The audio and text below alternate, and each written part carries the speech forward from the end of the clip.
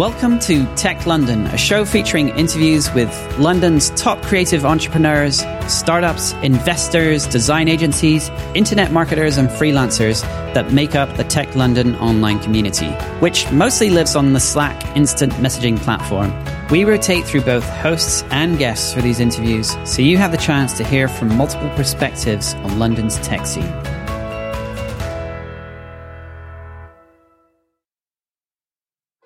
Hello, folks, and welcome to this week's edition of the Tech London podcast. And as Jonathan just explained in the intro, we interview people doing techie things all around London. And this is from a gigantic Slack channel. So as Jonathan said, if you're not in the Slack channel, go to the techlondon.io website and join it. And here we go. So I don't know how to get from there to here, but I've got Lawrence, who is wandered into our office and said, I have this like travel thing. And I was like, that sounds really interesting. What is it? And I've read loads about it. So I'm going to try and get like 20 minutes worth of reading into a 20-minute podcast. But if you, correct me if I'm wrong here, Lawrence, but if you travel, This will save you a shitload of anxiety about where your COVID documents are, where your, bits and pieces are. So where begin the rage. Also for digital nomads, that's the main reason we're here. Yeah. So people who travel a lot, like away from home 6 to 8 months of the year or longer, have really unique problems. And as you were saying, right now, travel in the time of COVID, the amount of paperwork you have to have is completely insane. And so I'll give you the example of a customer of ours. And so he was about to take a cruise, right? And the cruise was from Barcelona to Orlando, Florida, stopping in Malaga and stopping in the Bahamas. So there were all these elderly couples, waiting to board, right? And they each had like this fat folder full of paperwork. And they should have been really excited because this was like the cruise of a lifetime, right?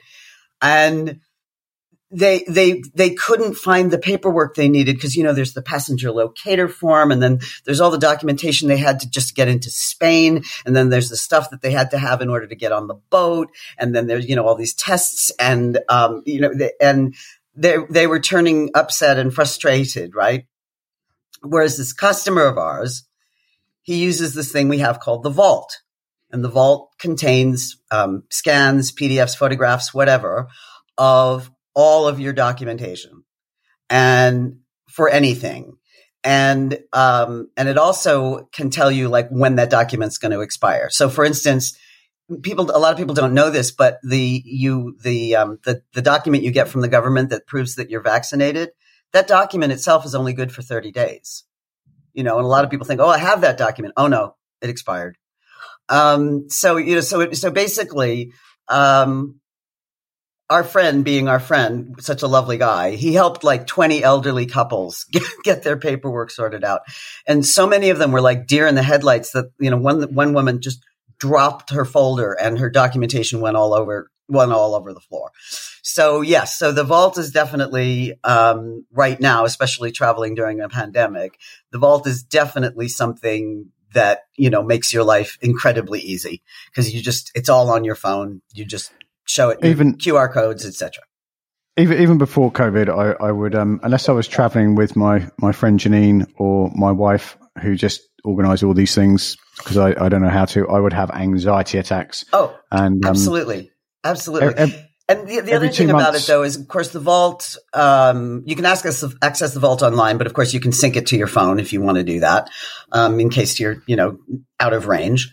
And, but the other thing is, like, for instance, one of the things that we always recommend people put in the Vault is their passport. And they say, well, if I lose my passport, that's not going to get me in or out of a country, is it? I say, no, but ask anybody who works at a consulate. If you have a photograph of it, it makes getting your temporary passport so much faster. So there's all kinds of things that people use it for. And, you can put your driving licenses in, you can put your visas in, you can, whatever. And we recommend it, actually. One of our customers travels so much in the year, he keeps things like his car registration information so that if he's away from home and he doesn't get the reminder that he needs to register his car, he's got it on his phone. And then you want to talk about the tax thing, Bernie? I do. That's what I was trying to find a way in, because I know a load of people who, I mean, a load of people in our network are co-working people, and they're co-living people, and a lucky subset of that, they just wander around from co-working space to co-working space, and they work online and all that kind of digital nomad stuff.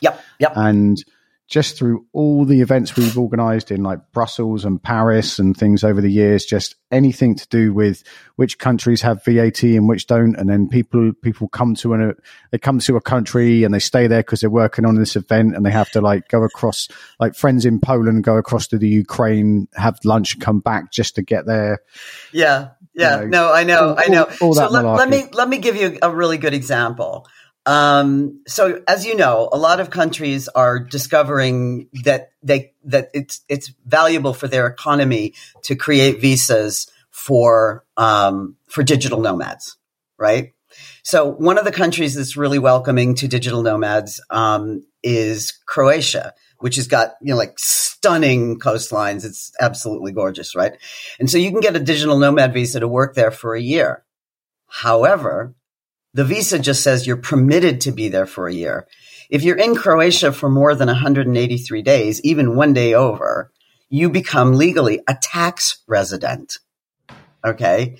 Now, what that means is you could possibly end up owing tax on 100% of your income for that year to Croatia, as well as, if you're British, to the UK. And people get confused between visas and tax and tax status. And, if you're going to set up to work someplace, you have to understand both. So of course, one of the things that our tax compliance service does is it just tracks how many days you've been in any particular tax jurisdiction. And this gets really fun if you're in the United States, because there are tax residency rules for the United States as a whole, but almost all of 50 states have their own tax residency rules. So you could end up owing money to the U.S. as well as owing money to the state of New York, if you were working in Manhattan. So of course, our tax compliance service tracks all that for you. You don't have to worry about it. So how does that actually work? Do I just put because I was reading about this on the website, and this is not the most exciting podcast you're ever going to listen to, folks, but this is really interesting in terms of like moving around, because we're like people in our company, we meet up every 2 months for a retreat, right? And some people stay a bit longer and stuff like this. So I am petrified of this kind of stuff. There's one friend of mine who got hit with like I want to say 90,000 tax bill because she just didn't realize that she couldn't work where she was and stuff with this. Another friend of ours, Hector, who quite a lot of you know, is based in New York, but because he moved there with his wife, and he runs his own company, but he had to go and work in Canada because if he was caught working in New York on his online business, he would be liable for all the stuff we're talking about. So I suppose the question would be like, go on. Explain. So here's, I think you were heading towards, how does this work?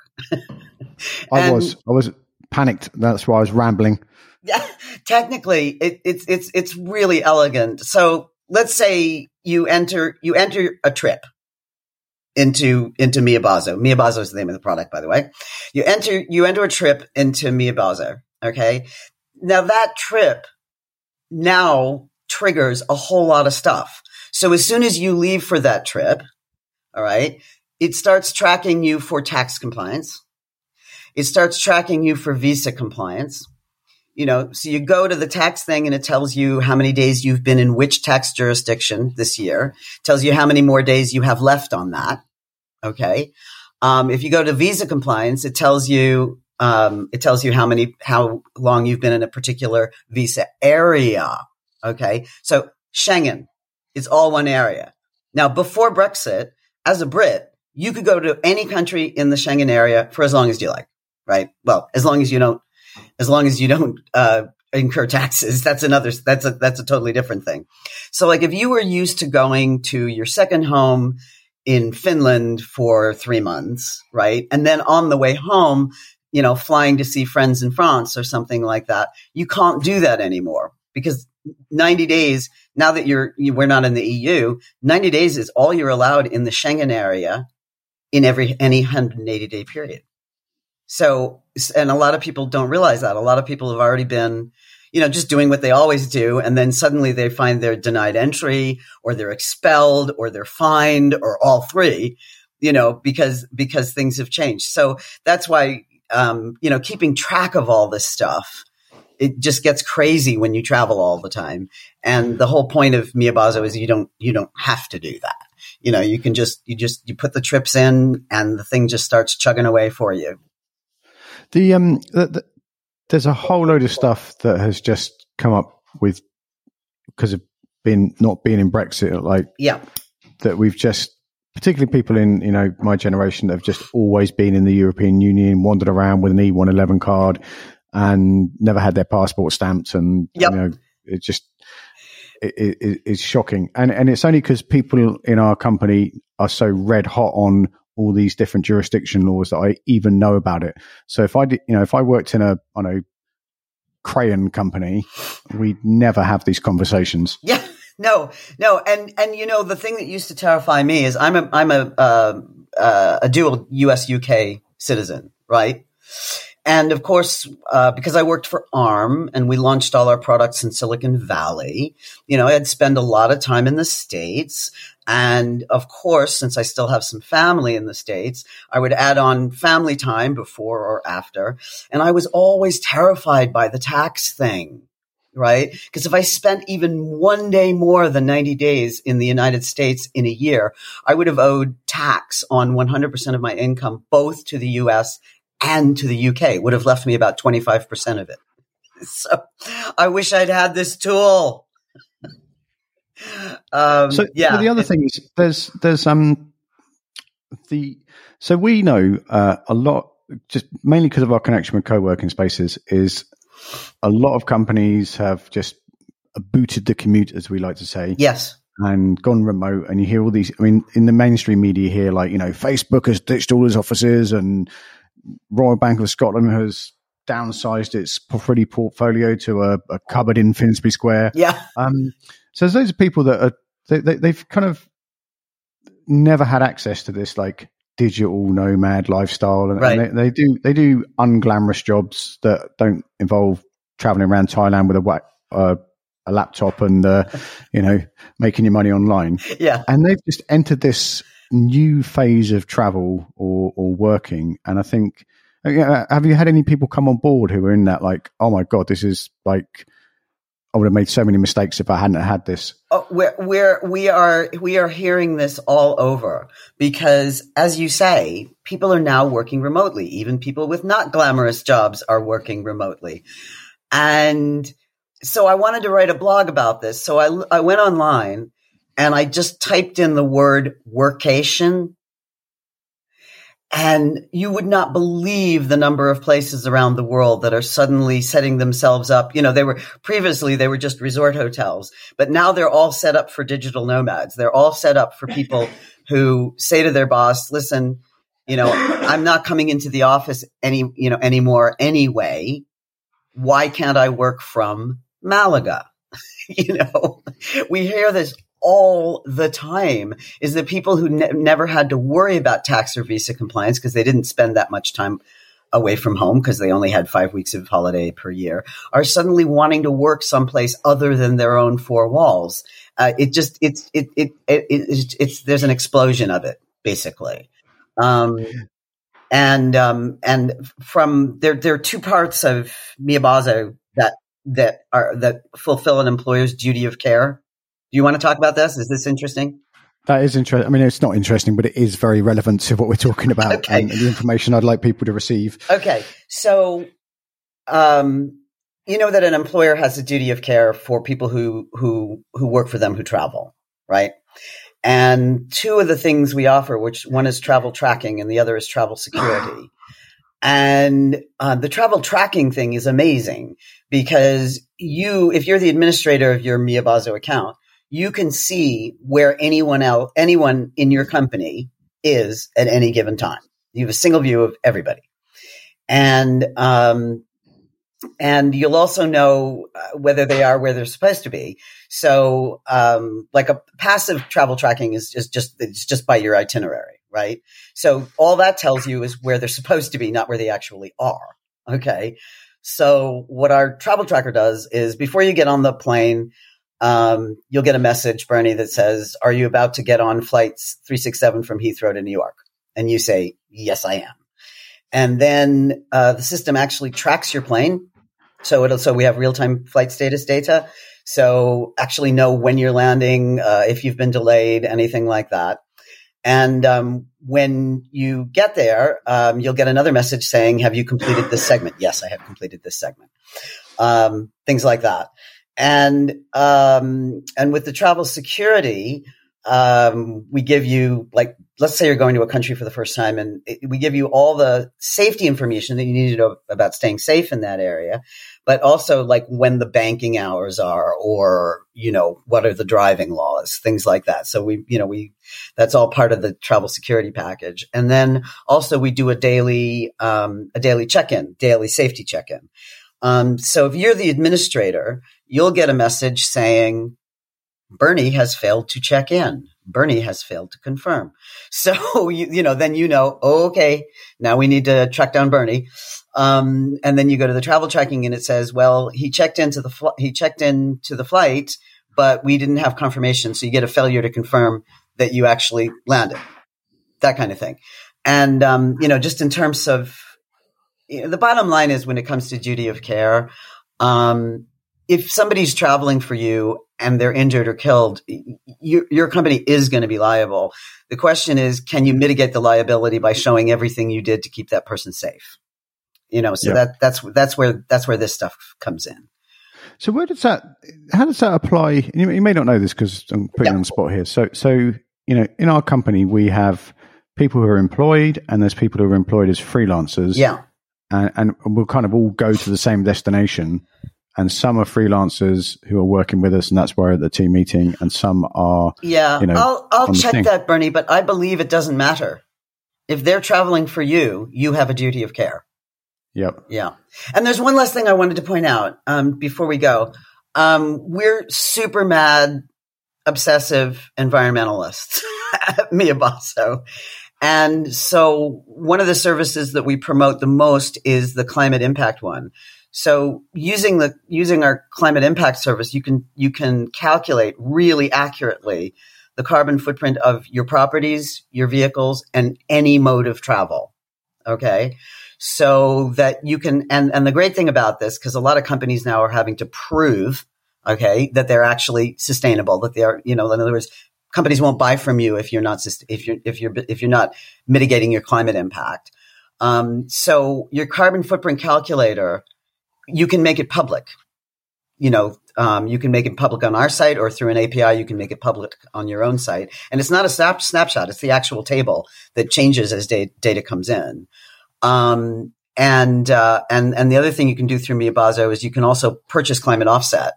You could do it a one-time purchase, or you could do it monthly. Like if my carbon footprint goes over X tons of CO2, to automatically offset it, things like that.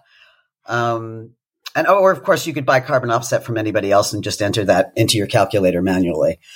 Can you do that carbon? Because this is the other thing that got my attention, is because when I sort of, go to people, I go, "Oh yeah, we're going here and we're flying there." And there's several people, in my network who are not radical. They're just saying we're not doing plane journeys anymore. Yeah. And it wasn't, that was even before COVID. Yeah.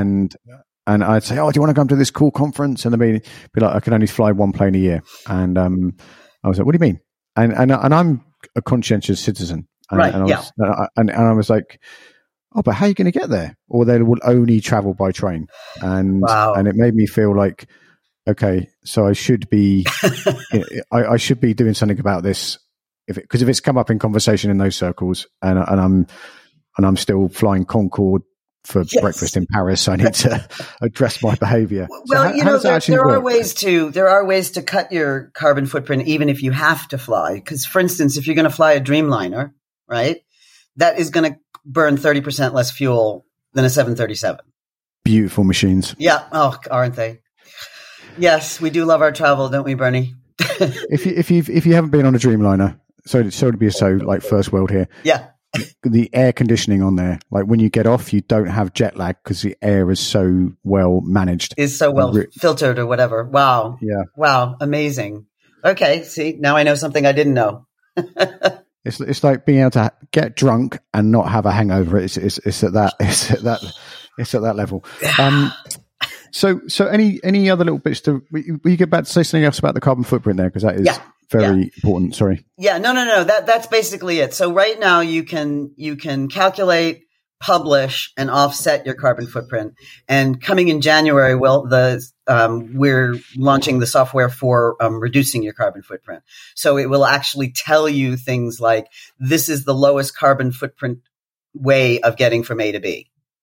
So you can put in a potential trip, okay, and it'll tell you that, the least amount of CO2 if you do it this way, right? And so one of our customers is actually thinking of implementing a carbon budget, which you'll also be able to do with the new software. So he's thinking of giving each of his departments a carbon budget for the year. And if they schedule travel, he'd say, well, okay, you could do that, but you've just used up 50% of your carbon budget for the year. So it's a way of making the company more socially conscious about how they travel.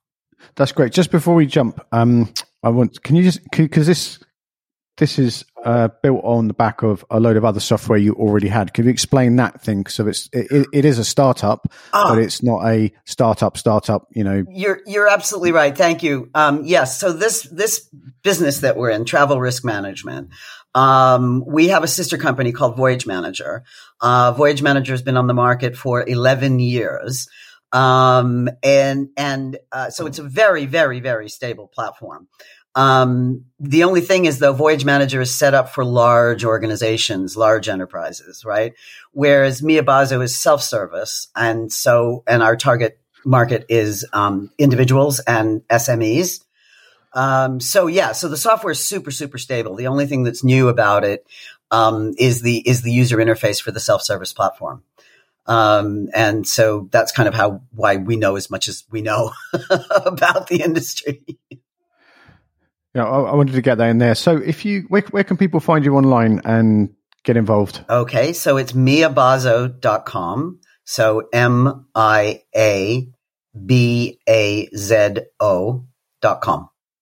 And where did that name come from? I've been wanting to ask that all the way along.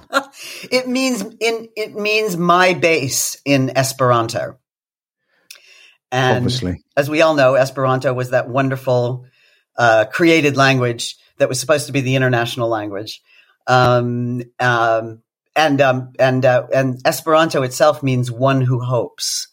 So we've decided that we hope that we will make the planet a better place with Mia Bazo.